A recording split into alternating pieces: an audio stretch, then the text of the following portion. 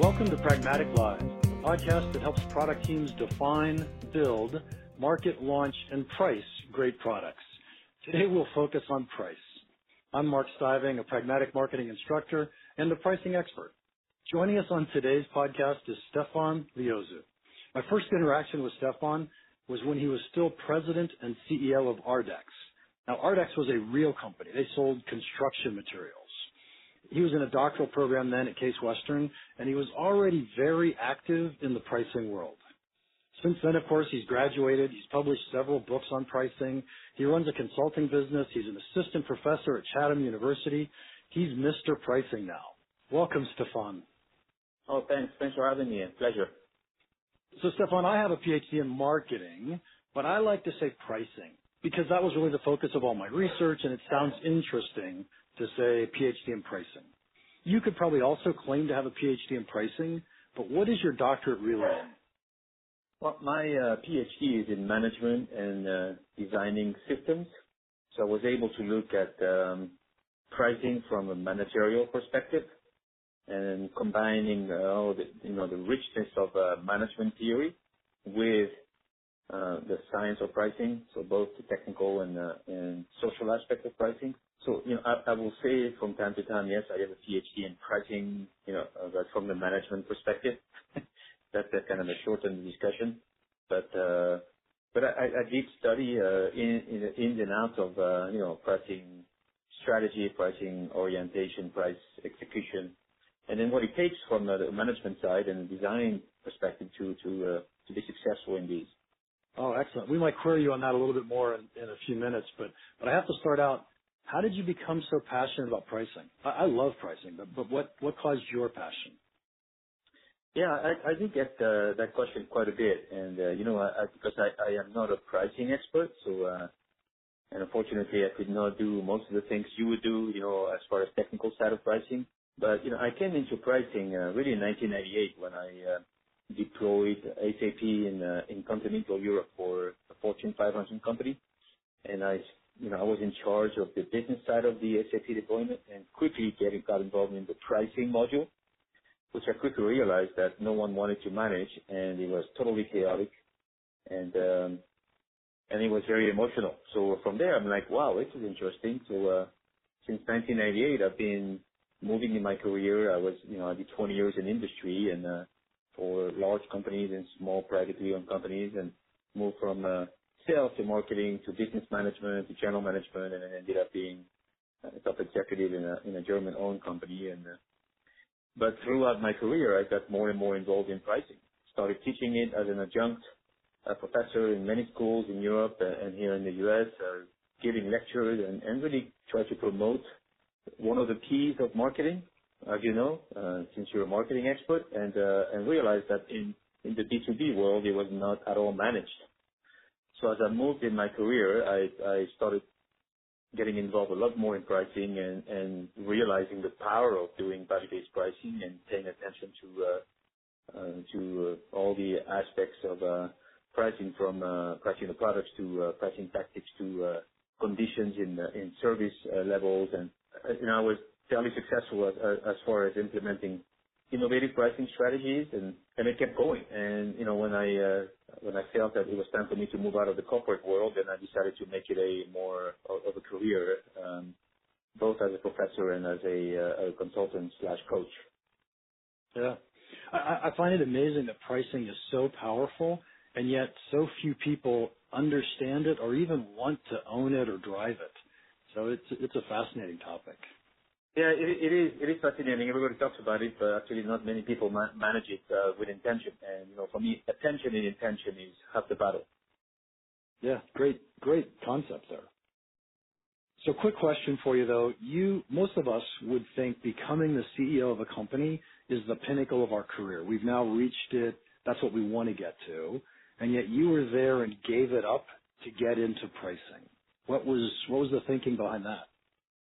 Yeah, that's quite interesting. So, I was privileged to be working for Ardex, a great company and very rich in innovation and good strategy and a premium model. And at some point, I wanted to as everybody, I do my bucket list, and I had a few things on my bucket list I wanted to do before it's too late. And so I wanted to get a PhD. I wanted to write books, and I wanted to open my business. And sometimes you feel the timing's right. And I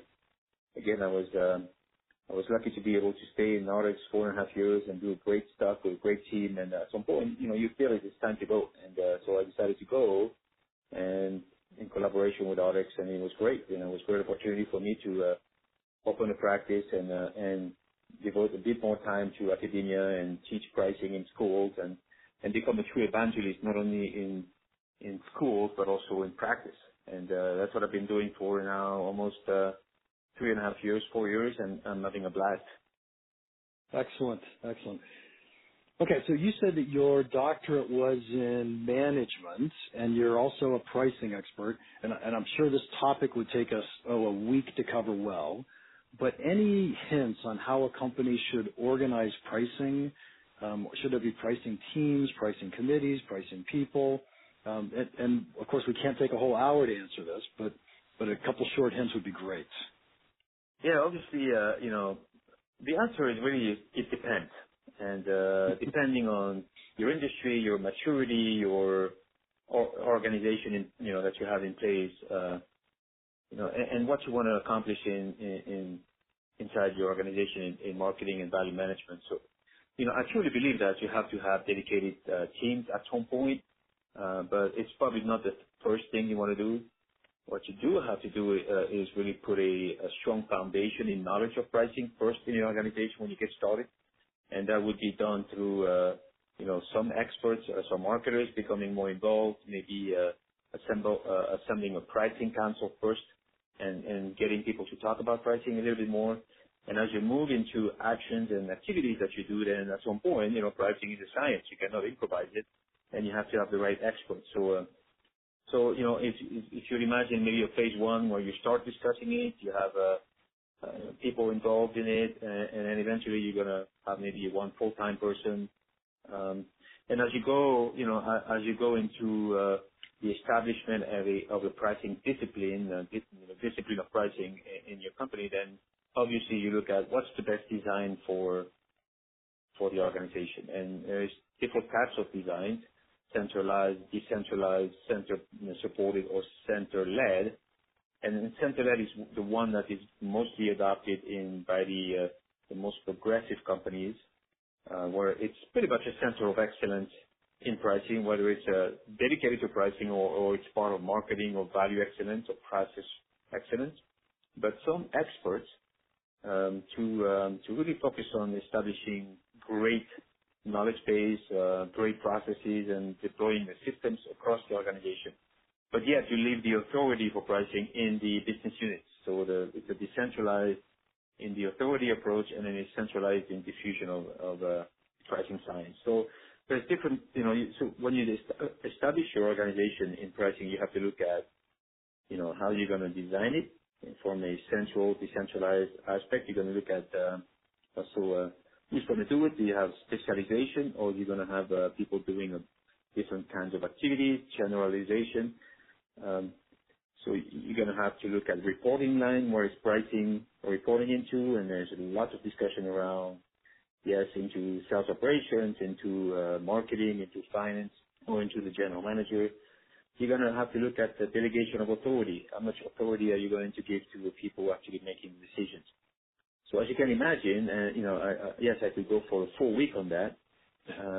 There's lots of implications from the management side on how to establish your pricing foundation, and how you develop a culture for pricing, which is another dimension.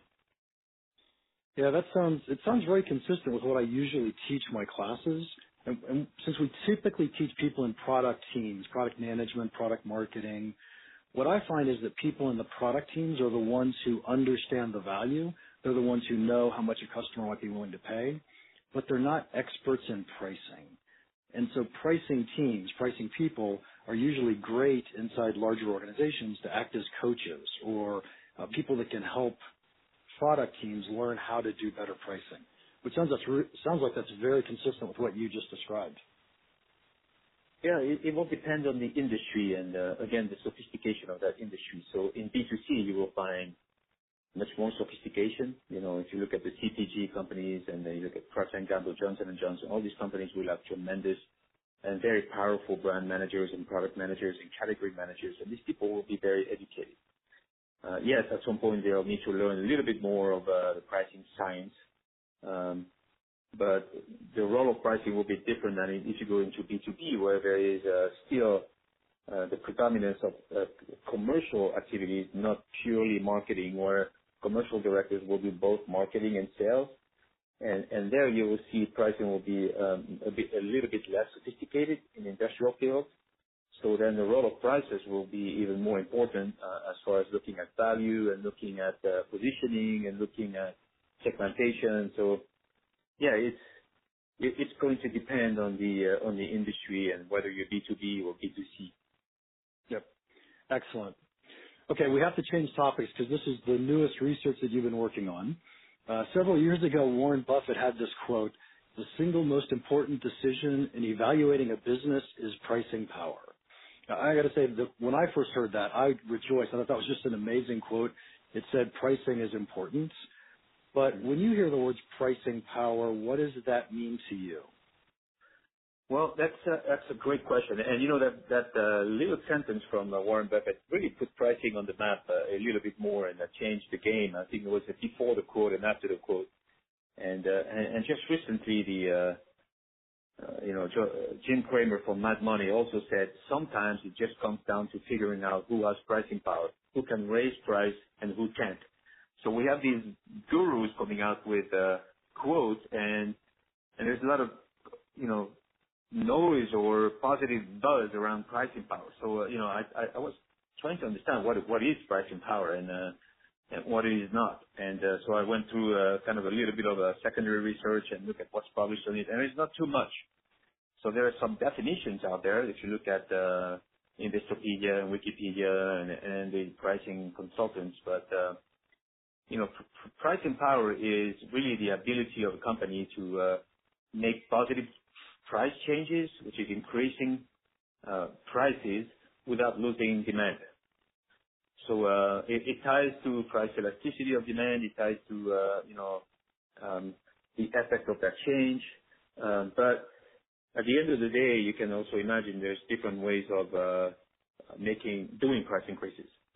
It's not purely increasing price year after year. It could be also changing your mix for the best. It can be reversioning your product offering and introducing more, premium versions of it. It could be bundling.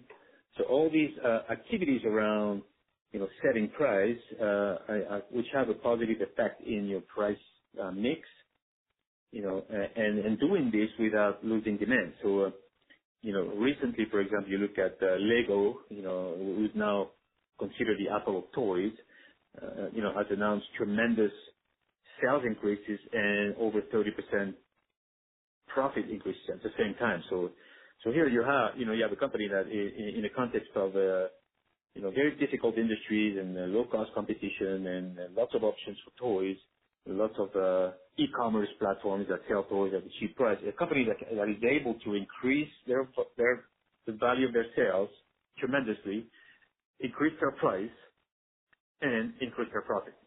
And that really is what Jim Cramer refers to as, the true ability to raise your price when other companies can't.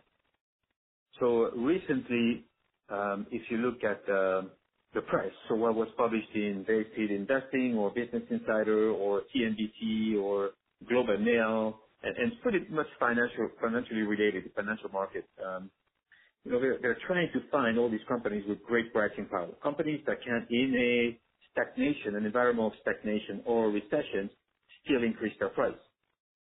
And so, obviously Starbucks is one. You have Disney that is known for still increasing the price of their tickets, Apple. But that's only B2C, and those are the ones we know. Let me pause you for 1 second, Stefan, if I can, because each one of the examples you gave, I could say, well, that's brand name. So is there a difference between brand name and pricing power? Well, that really led to me to the research. So what drives pricing power?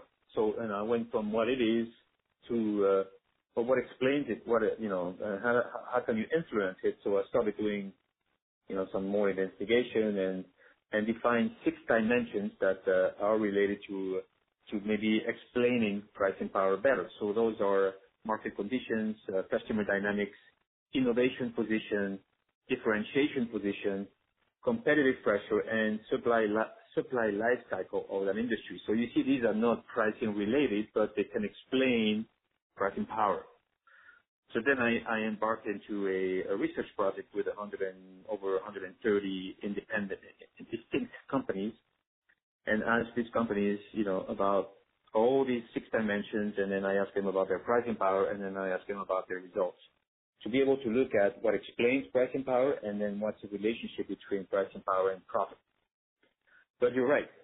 Most of the time, innovation and branding and true differentiation, experience, and the way you manage your customers, there are the foundation of your pricing power. Okay, because Lego just strikes me as, boy, it's in a tough industry, but they've got such an amazing brand name. But they didn't used to.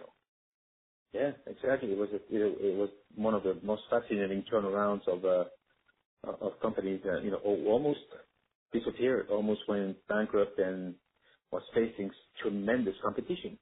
But then they came back to their roots and looked at okay, we have a solid brand. We've been around many years, and it's what we call a heritage brand. And and they started truly rethinking their innovation strategy, their investment in R&D, their branding position, and creating a tremendous level of experience and a tremendous level of consumer intimacy, going into apps, going into games, going into movies, and doing a different type of marketing. So, yes, it's a good example of, how you can improve your pricing power. Okay, so are there any B2B examples where we might know the companies where you could say these have strong pricing power? Yeah, sure. So one of them is, and it's not me saying it, it's, the researchers out there and from the comments on the Wall Street environment is 3M. 3M is known for pricing power. It's also, as you know, an innovation powerhouse and a branding powerhouse. Tremendous marketing sophistication and EBITDA levels over 22% year after year after year. But 3M is also known for a tremendous level of innovation and also a high innovation rate, which is, sales every year coming from new products, right, and new services. So that's one example of, another example is Monsanto, in the area of maybe life science and crop science. And you can see that you do have industries that have understood the need to differentiate more. And one of them is crop science, between Monsanto and Bayer. And, these companies have really changed the game by becoming a lot more innovative, in embracing Internet of Things, embracing digital experience, and then that drives their pricing power. So those are 2 examples. BASF is another example that I've been, I've read about. Mm-hmm. Okay, so let me ask you, is it important? So we have these companies that have high pricing power. Is there a payoff for that? Yeah, so if you ask me, surprisingly, what is the number 1 contributor to pricing power? It is innovation, and that's kind of a counterintuitive because it's not typically what we see when we say, well, let's do a project on pricing. Usually you work on segmentation or you work on understanding your pockets of opportunities and more and more when I coach companies or engage with companies and I look at, okay, if you want great pricing power, I think it starts with looking at your innovation position. And that came up as a most significant positive driver of pricing power, innovation position. The second one is differentiation position, which obviously is very related to innovation because you have to do innovation to be more differentiated. But surprisingly, competitive intensity was also a dimension of pricing power, and competitive intensity does not have any significant impact on pricing power, which means that typically we would expect that the more intense the industry, the lower the pricing power, and that was not the case. So that kind of was a surprise, looking at the results of my research. Now, on the other side of it, is pricing power, positively related to profit? And I can say that yes, and the regression weights were at 100% confidence level very positive, which means so the more you work on these dimensions, the more your pricing power is available for you to capture. Then obviously you have to have an intention to capturing it, which means having the right systems, the right processes of pricing, the right software to go extract it, and then you go out and capture it. And if you do this, then your firm performance will go up, will increase. So it's not going to come on its own, as you can imagine. You have to really, and this is why we need people in companies to really pay attention and to invest in pricing. Because you may have the best innovation, the best differentiation in the world. You have to have an intention to go and manage it and capture it, right? And then the profit will come. Oh, excellent. You're singing to the choir here. These are things that I love to talk about in my classes as well. So that's excellent. Here's the tough question. So if I read by the way, when is your research study going to come out? Well, I'm still writing it, and I mean, everything is done, and I'm kind of trying to gather a lot more examples and to be able to support my case. So I would imagine in the next 8 weeks it'll be published somewhere. I'm knock on wood. Okay, I'll get on the email list so I can get a copy of that. But once a company gets a copy of this and they read it and they say, okay, I got it, I now know these things drive pricing power. How can they actually affect change? That seems like really hard to do in this case. Well, that's a good point, and it's not something that's going to happen tomorrow. Okay, so you may have pricing power today, and it can quickly disappear if you're not investing enough in the right priorities in innovation, or if you don't maintain your differentiation, or if you don't do the right segmentation approach, as you can imagine. So not only you have to maintain what you have today, so which means you have to do an assessment of where your pricing power is today. Okay, and for that I developed an assessment with 30 items that you can take, and you say, okay, yes, out of 100 I have 68% pricing power by dimension and blah blah blah. So then at the end of the day, you say, okay, you look at this assessment and say, how do I improve my situation? And what axes do I put in place? What change do I plan ahead to improve my pricing power? And then you could say, well, your scores are the lowest maybe on, understanding your customers' dynamics, and then your innovation power is a bit too low. So that means that you have to engage your team in a multifunctional environment to go, okay, how do we become more innovative? And as you can imagine, it doesn't happen overnight. So you need, 6, 9, 12 months to introduce new ideas to market, services, products, and then price them right. Obviously, as you know, not every new product is launched and is successful. So you have to do your homework to manage pricing in stage gate and do your homework on the value management side, and then you start moving the needle over a period of 12, 24 months. Excellent. So Stefan, I have to say, I absolutely love the research that you're doing. And the reason I love what you've said so far here is because pricing is certainly, after you've got a product and all this, we're going to put a price on it. And that's important. We want to manage that. We want to learn it. But pricing is so much bigger than that. And if you want to really do pricing well, you have to create the right products. You have to do innovation. You have to run your company well. And that's essentially what your research is saying, and I love that. Yeah, and that's one of the myths out there, that, when if you want to fix your pricing issues, then you have to work on pricing. Most of the time, your pricing issues are symptoms, and you have to go address the root causes, which usually are in segmentation, differentiation, the lack of innovation, or a misalignment in the C-suite, or the wrong business strategy. So there's so much you can do in pricing, and so you have to get the foundations right, and then pricing will become easier, And you're right, you have to go and do much more things than you think you have to do outside of pricing, and that's maybe why not every company does it. It's a reason why only 5-10% of companies have a pricing team and engage in pricing. Because it's hard. It really is. It's hard. And it's cross-functional, which is the other really big deal. and it's hard to manage across functions within the organization. Well, Stefan, thank you so much for your time today. I've had a blast learning about your research. If anyone wants to contact you, how can they do that? Well, I usually invite them to connect with me on LinkedIn and mention that they listen to the podcast, and I gladly connect with them, and then my contact information is there. Or go see my website, stefanleozu.com, and you'll find my contact information. And follow me on LinkedIn and Twitter, and you'll see, as you know, I publish comics and papers, and I put a lot of my opinions around pricing. So I have a great group of followers, and then just join the pricing revolution, I would say, because it's like you and I, we have to be evangelists to make sure people know about pricing. Yep. Excellent. And just to help the listeners, Stefan Leozu is spelled STEPHANLIOZU.com. That is correct. That is correct. Excellent.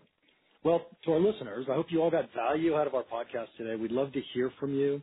We love praise, suggestions for improvement, questions you'd like us to address sometime in the future, or even random thoughts if you just want to share them. Please send your comments to experts@pragmaticmarketing.com. Also, don't forget to join us for the next episode of Pragmatic Live. See you next week.